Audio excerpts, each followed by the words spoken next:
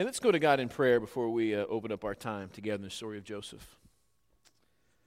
Our God and our Father, we're grateful to you for who you are, for who you call us to be as your people. We're thankful for times like this in which we can come and gather together as saints, as brothers, as sisters, as heirs of your kingdom. We're thankful for your love and for your mercy and for your grace, and we also acknowledge that because of how much we've been given, we are convicted, we are compelled, and we are inspired to live differently. We are called to be holy, set apart in a world that really doesn't know what to do with the holiness of your people and of your Son. I pray for boldness, I pray for courage as we depart from this place, that we would have the ability to lead the lives that you've called us to lead. But in the next few moments, I pray for a sense of peace, of stillness, that the obstacles that Satan continues to build and reinforce in our minds and our hearts and our paths, that you would break those barriers down, that you would allow your Spirit to work within us, and you would allow us to be receptive for the way you would move in this place, in this space. We thank you for Jesus, for the bond of unity we have in his blood, and in whose name we pray. Amen. September 9th, 2006, was a Saturday. It began like any other Saturday, particularly for a college football player. But it wasn't just any other Saturday. In fact, just in the weeks leading up to this Saturday, Inky Johnson, who was a cornerback for Tennessee, had received word that he was on the NFL's top 30 list, which means he was all but guaranteed to be drafted in the first round of the 2007 NFL Draft. And as he got up with a newly invigorated hope and purpose about his future, in fact, what he realized was everything that he had been dreaming of since he was 3 or 4 years old was coming to fruition. He was seeing his dreams come true right before his eyes. And he had a chance on this day playing against Air Force, which was less than stellar opponent of the day, to really make an impact on the NFL scouts who were coming about. But it wasn't just any other day. As Inky Johnson went down to make a tackle, the crown of his helmet hit an Air Force runner, and as his head snapped back, he went unconscious. And as he woke up, all of his teammates were saying, "Come on, Inky, get up." But there was something wrong with Inky. He couldn't move anything. He couldn't lift up his hand to grab a hand of his teammate who was asking him to help up. He couldn't untwist his legs that were laying on the ground, crossed over. He couldn't move anything. And in that moment, Inky Johnson's life changed forever.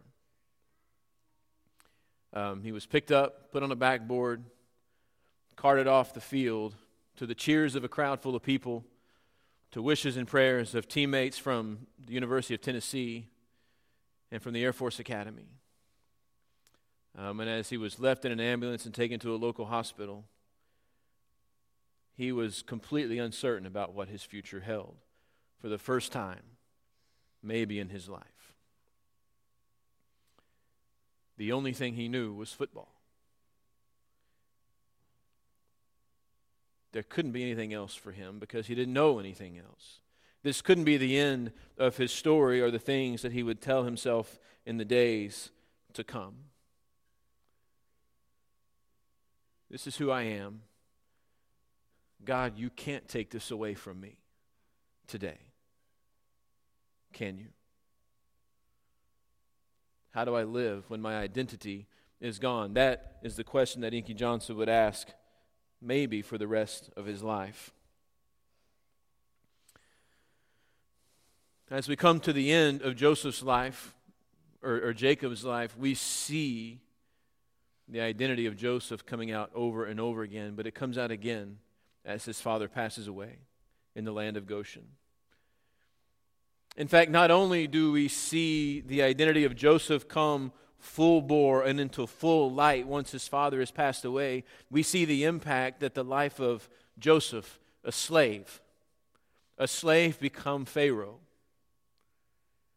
has had not only on a household, not only on a family, but on an entire nation of Egypt.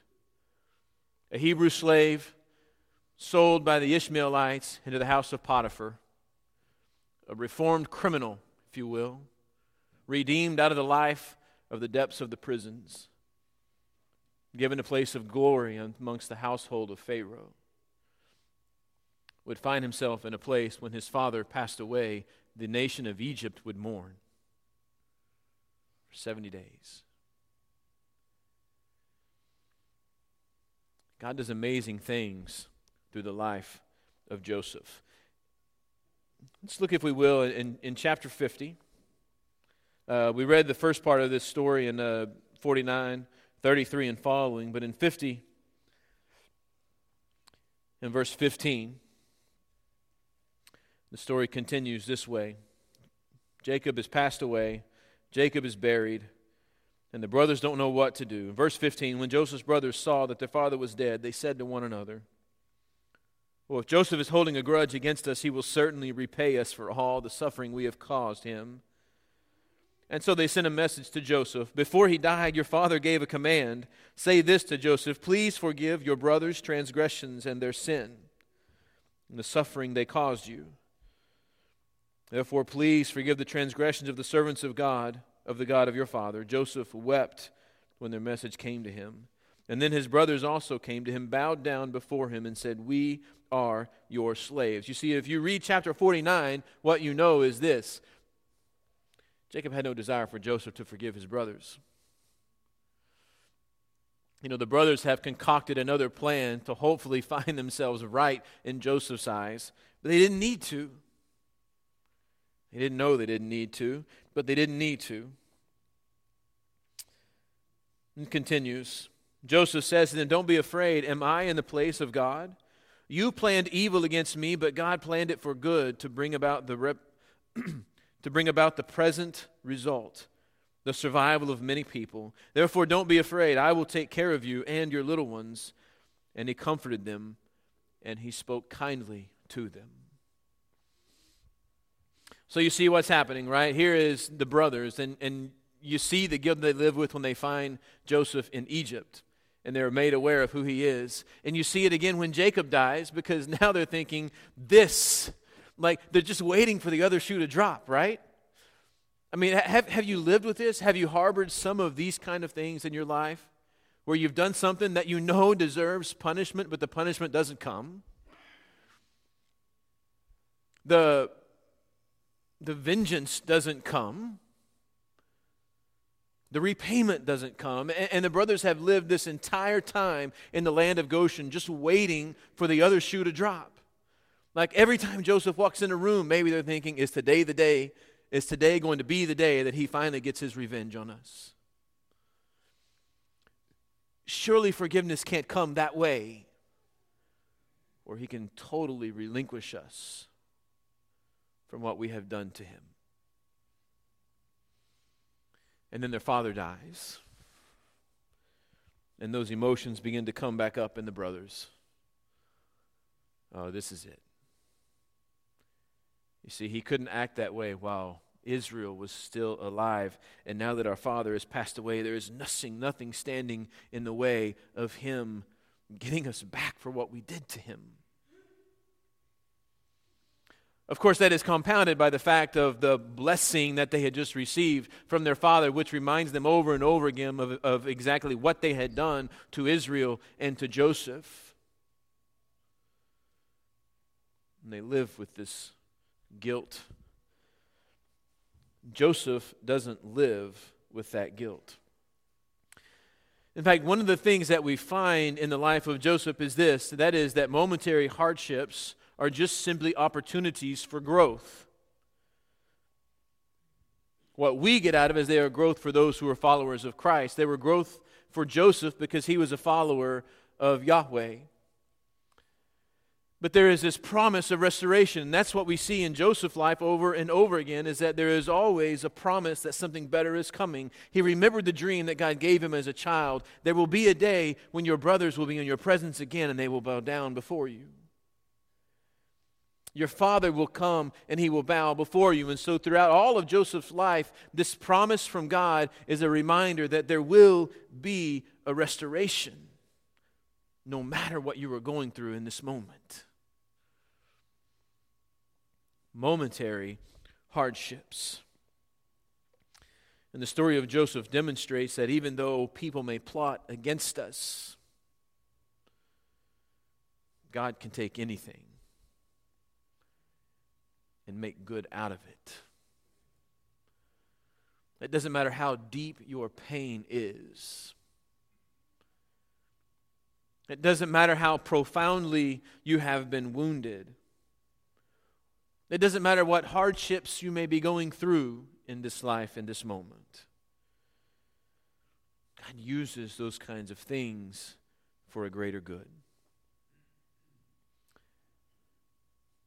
And God never causes those hardships to come, but He is always able to use them when they come upon the lives of the faithful. He is even able to use them when we are unfaithful. The key difference being is in the manner in which we participate in the way God used them. The first truth we find is this: evil is a terrible reality. Right? We can't ignore the fact that evil exists. We each experience it on a different level each and every day. Some of us are going through times where we are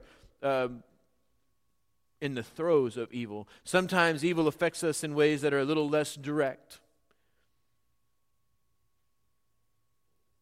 But there is no way that we cannot acknowledge the presence of evil. It is a terrible reality. And each and every one of us experience that reality. Think about Joseph here. This is a conscious act of evil from them. They sold their brother into slavery. They left him lying in a well, contemplating on whether they would just kill him there or leave him. They left him alone. They lied about what happens to his life. They lied to his father over and over again, maybe for years, or definitely for years they lied to their father. A deliberate plot to cause him harm.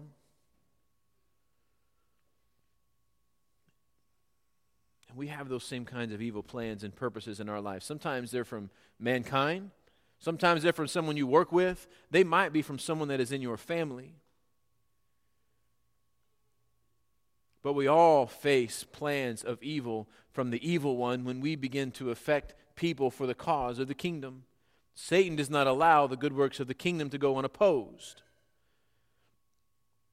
And so we face different kinds of evil in different kinds of sources and in different kind of ways, but we acknowledge that evil is a reality that we experience day in and day out.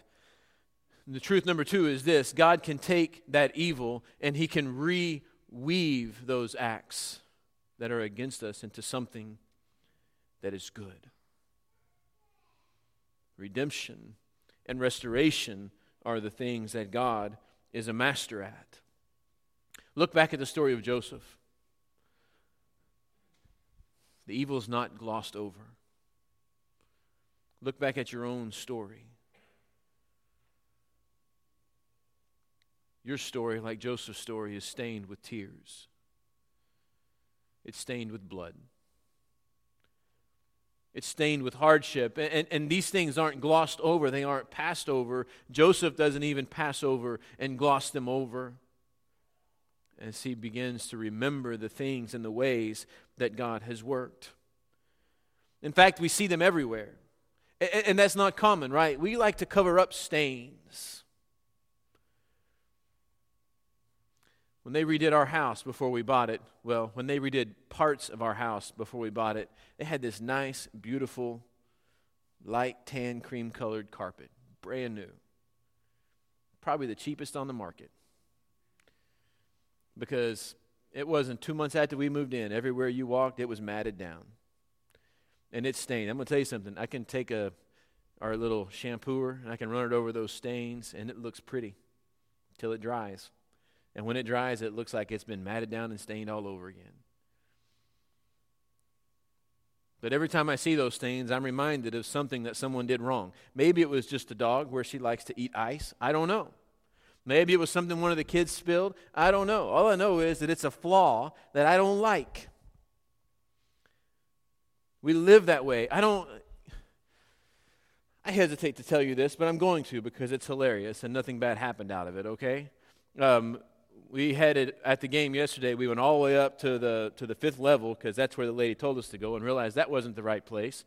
So Dylan and I decided we were going to take the fast way down the steps and slide down the railing,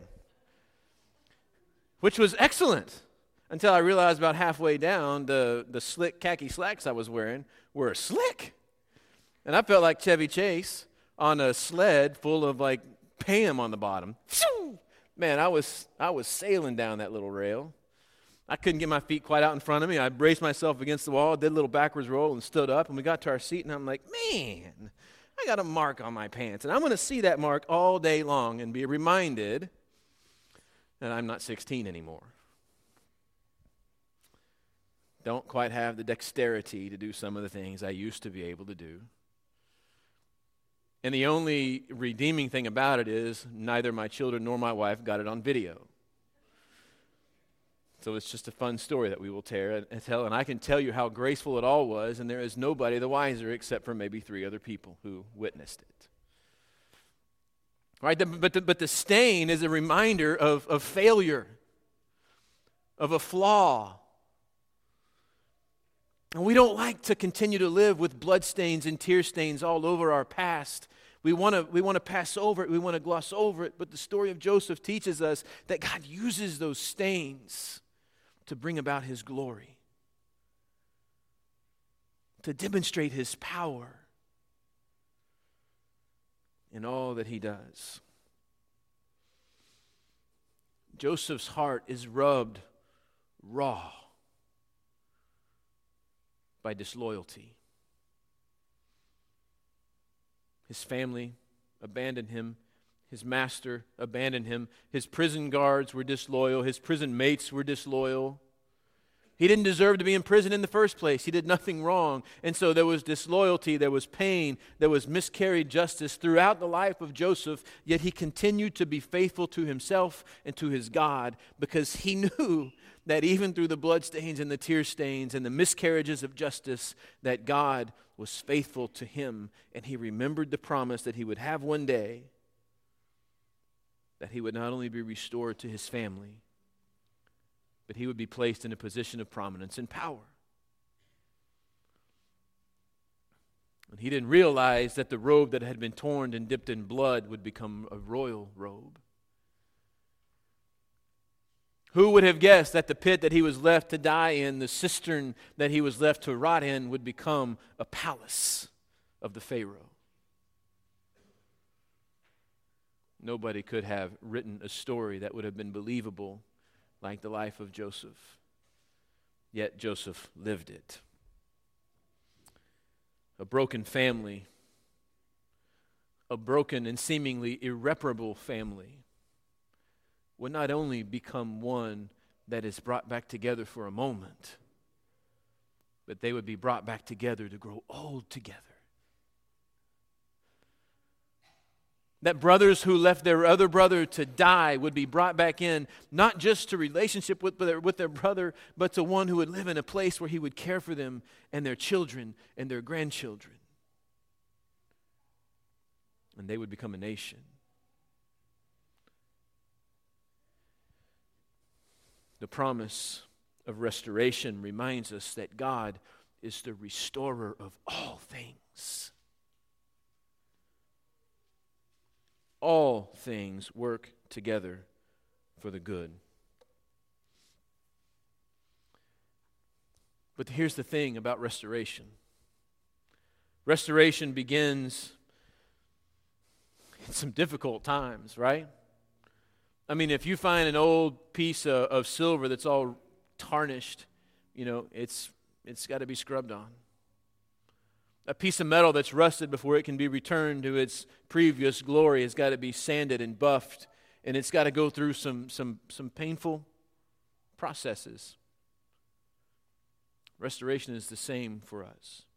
And while restoration begins here today in our earthly life, it is found in perfection in eternity. In Hebrews chapter 11 and verse 33, think about what he writes about these men and women of faith. In verse 33, he says, who by faith, these are these men, they conquered kingdoms, they administered justice, they obtained promises, they shut the mouths of lions, quenched the raging fire, escaped the edge of the sword, gained strength after being weak, became mighty in battle, and put foreign armies to flight. Women received their dead. They were raised to life again. Some were tortured, not accepting release, that they may gain a better resurrection. Others experienced mockings, scourgings, as well as died by the bonds and imprisonment. They were stoned. They were sawn in two. They died by the sword. They wandered about in sheepskin and goatskin, destitute, afflicted, and mistreated. Listen to this. The world was not worthy of them. The world was not worthy of them. They wandered in deserts and on mountains, hiding in caves and in holes in the ground. All these were approved through their faith, but they did not receive what was promised, since God had provided something better for us so that they would not be made perfect without us. These men and women of faith that did all of these things, whom the world was not worthy to be in the presence of, they only saw what was coming from afar. Because they are not made perfect without you and without me. Because our restoration, while it begins in our life on this earth, is completed in eternity.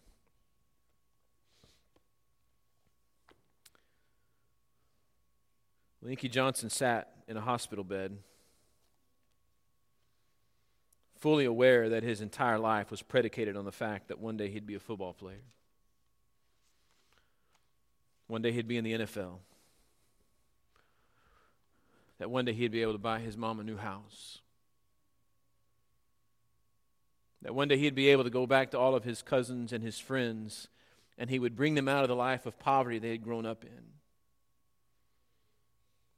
He would go back to his hometown community and he would be a hero. He would be someone who would change the lives of people all over his little community. But the thing is, he didn't know how to do it without football. He would gain feeling back in his left arm. And as feeling and motion began to come back in his feet, he began to believe that one day he would play this game that he loved so much again, and he would still become an NFL star, but he would never receive motion back in his right arm. And so now, Inky Johnson travels all over the nation and to other parts of the world, teaching people one thing: your identity is not tied up in anything that this world can define. He said, I wanted to go and be an NFL star and do good things. He said, but God had something great in store for me. He says, what I didn't realize is my idea of my identity, as big as I thought it was, paled in comparison to what God wanted to do through me. He said, I haven't changed the lives of a little community that I grew up in. He said, I've had the opportunity to stand in front of people all over the world, to inspire them to do one thing, which is stop confining your God to a dream that a man can imagine. He said, a paralyzed arm, which most people in my profession would see as a disability and a hindrance, he said, was the one thing that freed me to do what God desired of me most, which was to serve Him, to live for Him. He said, I discovered that my identity didn't lie in football. My identity lied in my Savior.